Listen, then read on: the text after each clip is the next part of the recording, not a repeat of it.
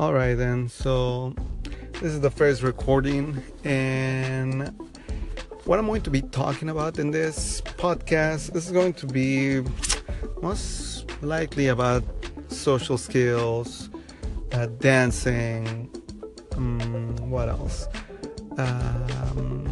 Social circles, drum circles, and fun stuff that you can do in Orange County and the adventures that happen on the dancing life.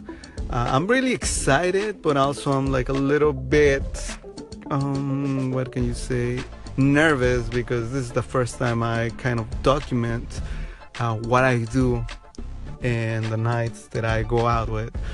I'm doing this because I know that I have to get more in touch with the whole internet movement, social media, and this is basically just an exercise. I'm pretty sure in the beginning I'm just going to suck at it, but I'll keep going.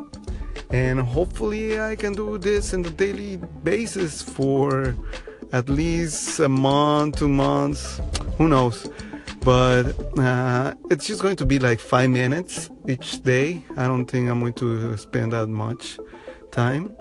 And well, I can start by what I did tonight. Tonight, finally, I went out dancing this place in Long Beach. It was pretty good.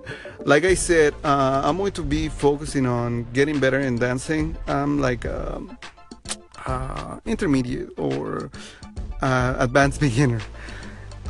I know that I have to work on my skills. I don't want to pay attention too much to it because my main objective of going out is to socialize and to increase my social skills. And what I've been practicing lately is in body language. And one thing that works a lot that I have seen the results is having your chest up, being straight, and looking up. Not too much like being conceited, but just looking a little bit up than usual.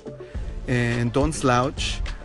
People notice. And once that you keep your back straight, you notice that for some reason you get confidence out of nowhere.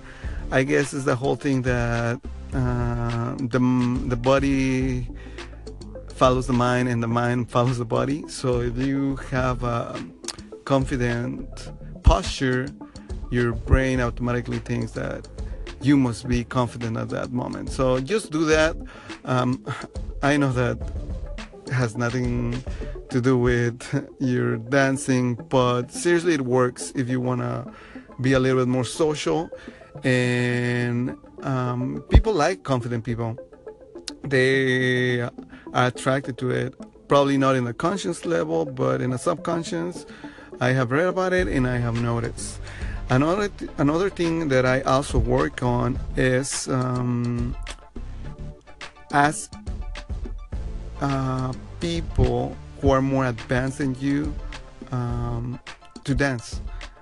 Before I used to ask people that were not as good or worse than me, so that way I could practice with them, which is good in the beginning, but after a while you want to push yourself to get better at dancing, and also again and the social aspect of it.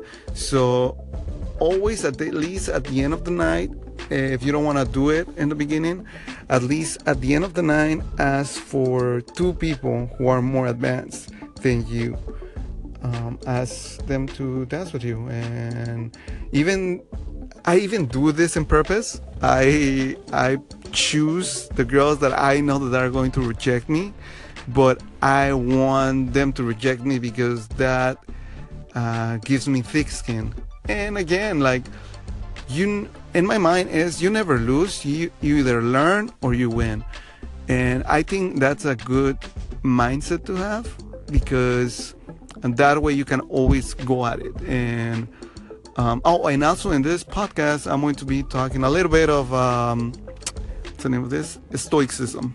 Like that really helps. So that's it for tonight, and hopefully tomorrow I'll